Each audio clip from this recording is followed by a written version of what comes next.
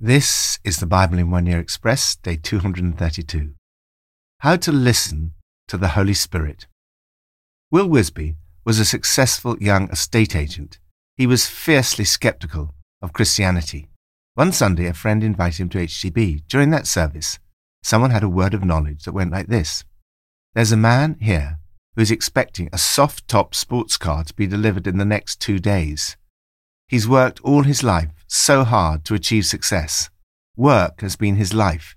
He's got the car, the house, the lifestyle, and he's not happy.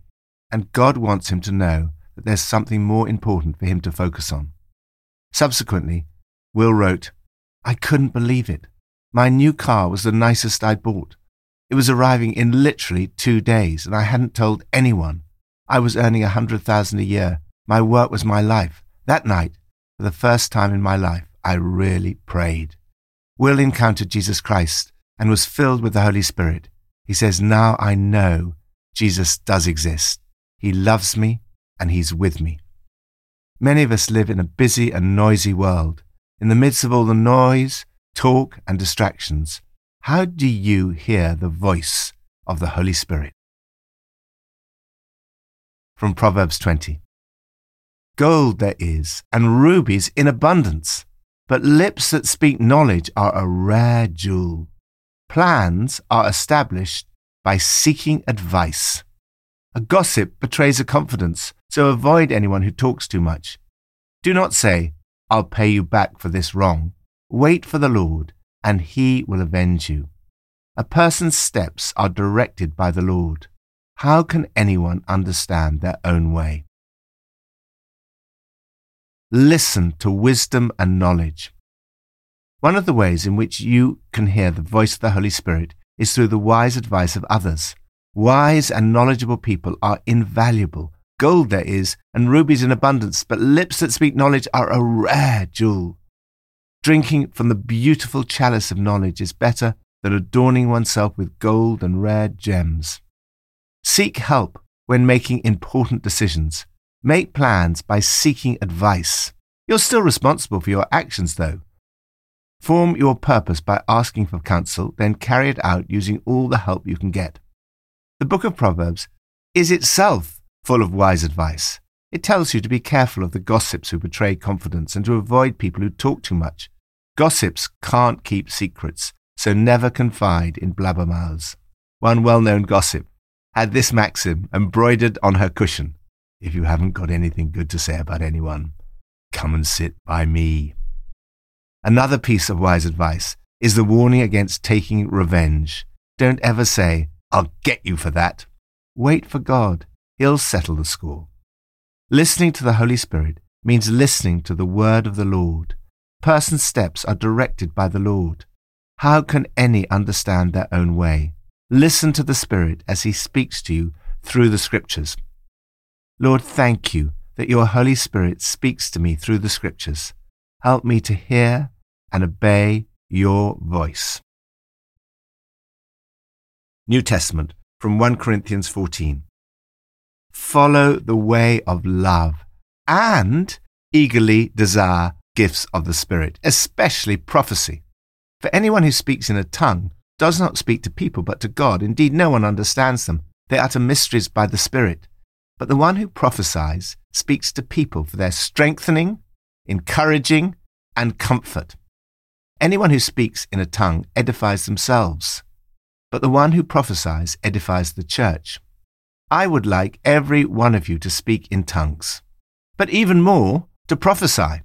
The one who prophesies is greater than the one who speaks in tongues, unless someone interprets so that the church may be edified. Since you're eager for gifts of the Spirit, try to excel in those that build up the church. For this reason, the one who speaks in a tongue should pray that they may interpret what they say. For if I pray in a tongue, my spirit prays, but my mind is unfruitful. So what shall I do? I'll pray with my spirit, but I'll also pray with my understanding. I'll sing with my spirit, but I'll also sing with my understanding. Otherwise, when you're praising God in the Spirit, how can someone else, who is now put in the position of an inquirer, say Amen to your thanksgiving, since they don't know what you're saying? You're giving thanks well enough, but no one else is edified. I thank God that I speak in tongues more than all of you.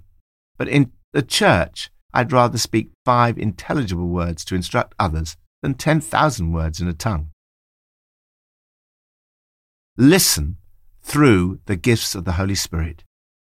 Exalt love, but do not in any way downplay the importance of the gifts of the Holy Spirit. Paul emphasizes both. Follow the way of love and eagerly desire spiritual gifts, especially the gift of prophecy. Some people say that we should desire the giver and not the gifts, but the giver tells us to desire the gifts. Prophecy is one of the gifts of the Holy Spirit through which the Spirit speaks to the church. Paul emphasizes the importance of this gift for the church. It's even more important than speaking in tongues. I would like every one of you to speak in tongues, but I'd rather have you prophesy. Although Paul was speaking into a situation where the gift of tongues was in danger of misuse, he was still remarkably positive about the gift. Paul says that those who pray in tongues edify themselves. It's a good gift for everyone. The gift of tongues is a way of praying in the Spirit and is primarily thanks and praise. He testifies about his own use of this gift. I thank God that I speak in tongues more than all of you. Paul makes a distinction between the use of the gift in private, which he generally encourages, and the use of the gift publicly in the church. If one speaks in tongues in church, there needs to be an interpretation. When it's used together with the gift of interpretation, it becomes the equivalent of prophecy. The gift of interpretation enables the church to be edified after a tongue has been given publicly. All those with the gift of tongues should pray for this gift also, so the church can be edified. Prophecy is the ability to hear what God is saying and pass it on to others. It's a spiritual gift of very high importance in the church and should be eagerly desired. It's not necessarily about foretelling the future. Rather, it is usually forthtelling what God is saying in the current situation. The early Christians came to see the Old Testament as essentially prophecy. The Old Testament is the prophetic witness to Jesus. The New Testament is the apostolic witness to Jesus. There is no equivalent today in terms of authority.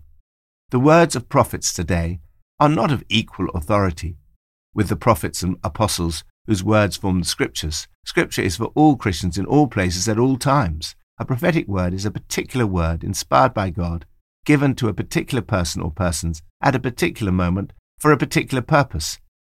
It is a human and sometimes partially mistaken report of something that the Holy Spirit has brought to someone's mind. Nevertheless, Paul places a very high value on the gift of prophecy because it's a gift that builds up the church and can have an impact on those who are unbelievers. If an unbeliever comes in while everybody is prophesying, the secrets of their hearts will be laid bare. So they will fall down and worship God, exclaiming, God is really among you. This is exactly what happened to Will Wisby. Prophecy needs to be tested. 2 or 3 prophets should speak, and the others should weigh carefully what is said. First, is it in line with the Bible? God's not going to contradict himself. Second, what is the character of the prophet? Are they a person of love? Third, what is the effect of the prophecy? Paul writes, those who prophesy speak to people for their strengthening, encouragement, and comfort. True prophetic words will always be positive in the sense that they will strengthen, encourage, and comfort people. On the whole, prophetic words are confirming what the Holy Spirit has already placed in our hearts. If you're unsure about a prophetic word, do not act hastily, but do what Mary, the mother of Jesus, did. Wait and ponder it in your heart. Lord, help us as a church to create an atmosphere of expectation to hear the Holy Spirit speak to us as we listen, following the way of love and eagerly desiring the spiritual gifts. Old Testament, from 2 Chronicles 10 to 12. Then King Rehoboam consulted the elders who'd served his father Solomon during his lifetime. They replied, if you will be kind to these people and please them and give them a favorable answer, they will always be your servants. But Rehoboam rejected the advice the elders gave him and consulted the young men who'd grown up with him and were serving him. He asked them, what is your advice? How should we answer these people who say to me, lighten the yoke your father put on us? The young men who'd grown up with him replied, the people have said to you, your father put a heavy yoke on us, but make our yoke lighter. Now tell them, my little finger is thicker than my father's waist. My father laid on you a heavy yoke. I'll make it even heavier. My father scourged you with whips. I will scourge you with scorpions."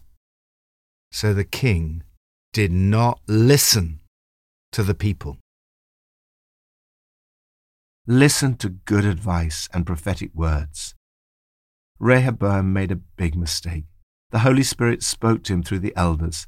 They said, "If you will be a servant to this people, be considerate of their needs and respond with compassion. Work things out with them. They'll end up doing anything for you." Rehoboam made the mistake of rejecting the advice of the elders. He listened instead to some extremely bad advice from the young men he had grown up with. He told the people, "My father thrashed you with whips, I'll beat you bloody with chains." He did not listen to the people. When all Israel saw that the king refused to listen to them, they rebelled. But God did not give up speaking to Rehoboam. The word of the Lord came to Shemaiah, the man of God, and he was told to go and tell Rehoboam, "This is what the Lord says."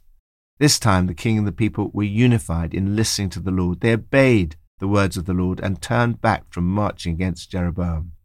Later God spoke again through the prophet Shemaiah. God's word, "You abandoned me, now I abandon you." Again they listened. They humbled themselves and said, "The Lord is just." As a result, when the Lord saw that they humbled themselves, this word of the Lord came to Shemaiah. "Since they've humbled themselves, I will not destroy them, but will soon give them deliverance.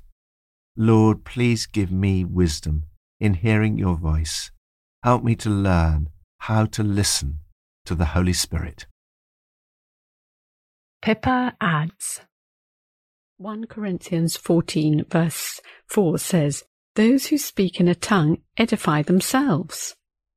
When a friend of mine some years ago was asked whether she'd like the gift of tongues, she replied, "If it helps." I need all the help I can get. I am so grateful to God for this gift, as many times I've been unable to articulate what I'm feeling, and I've used this gift to pour out my heart on various subjects.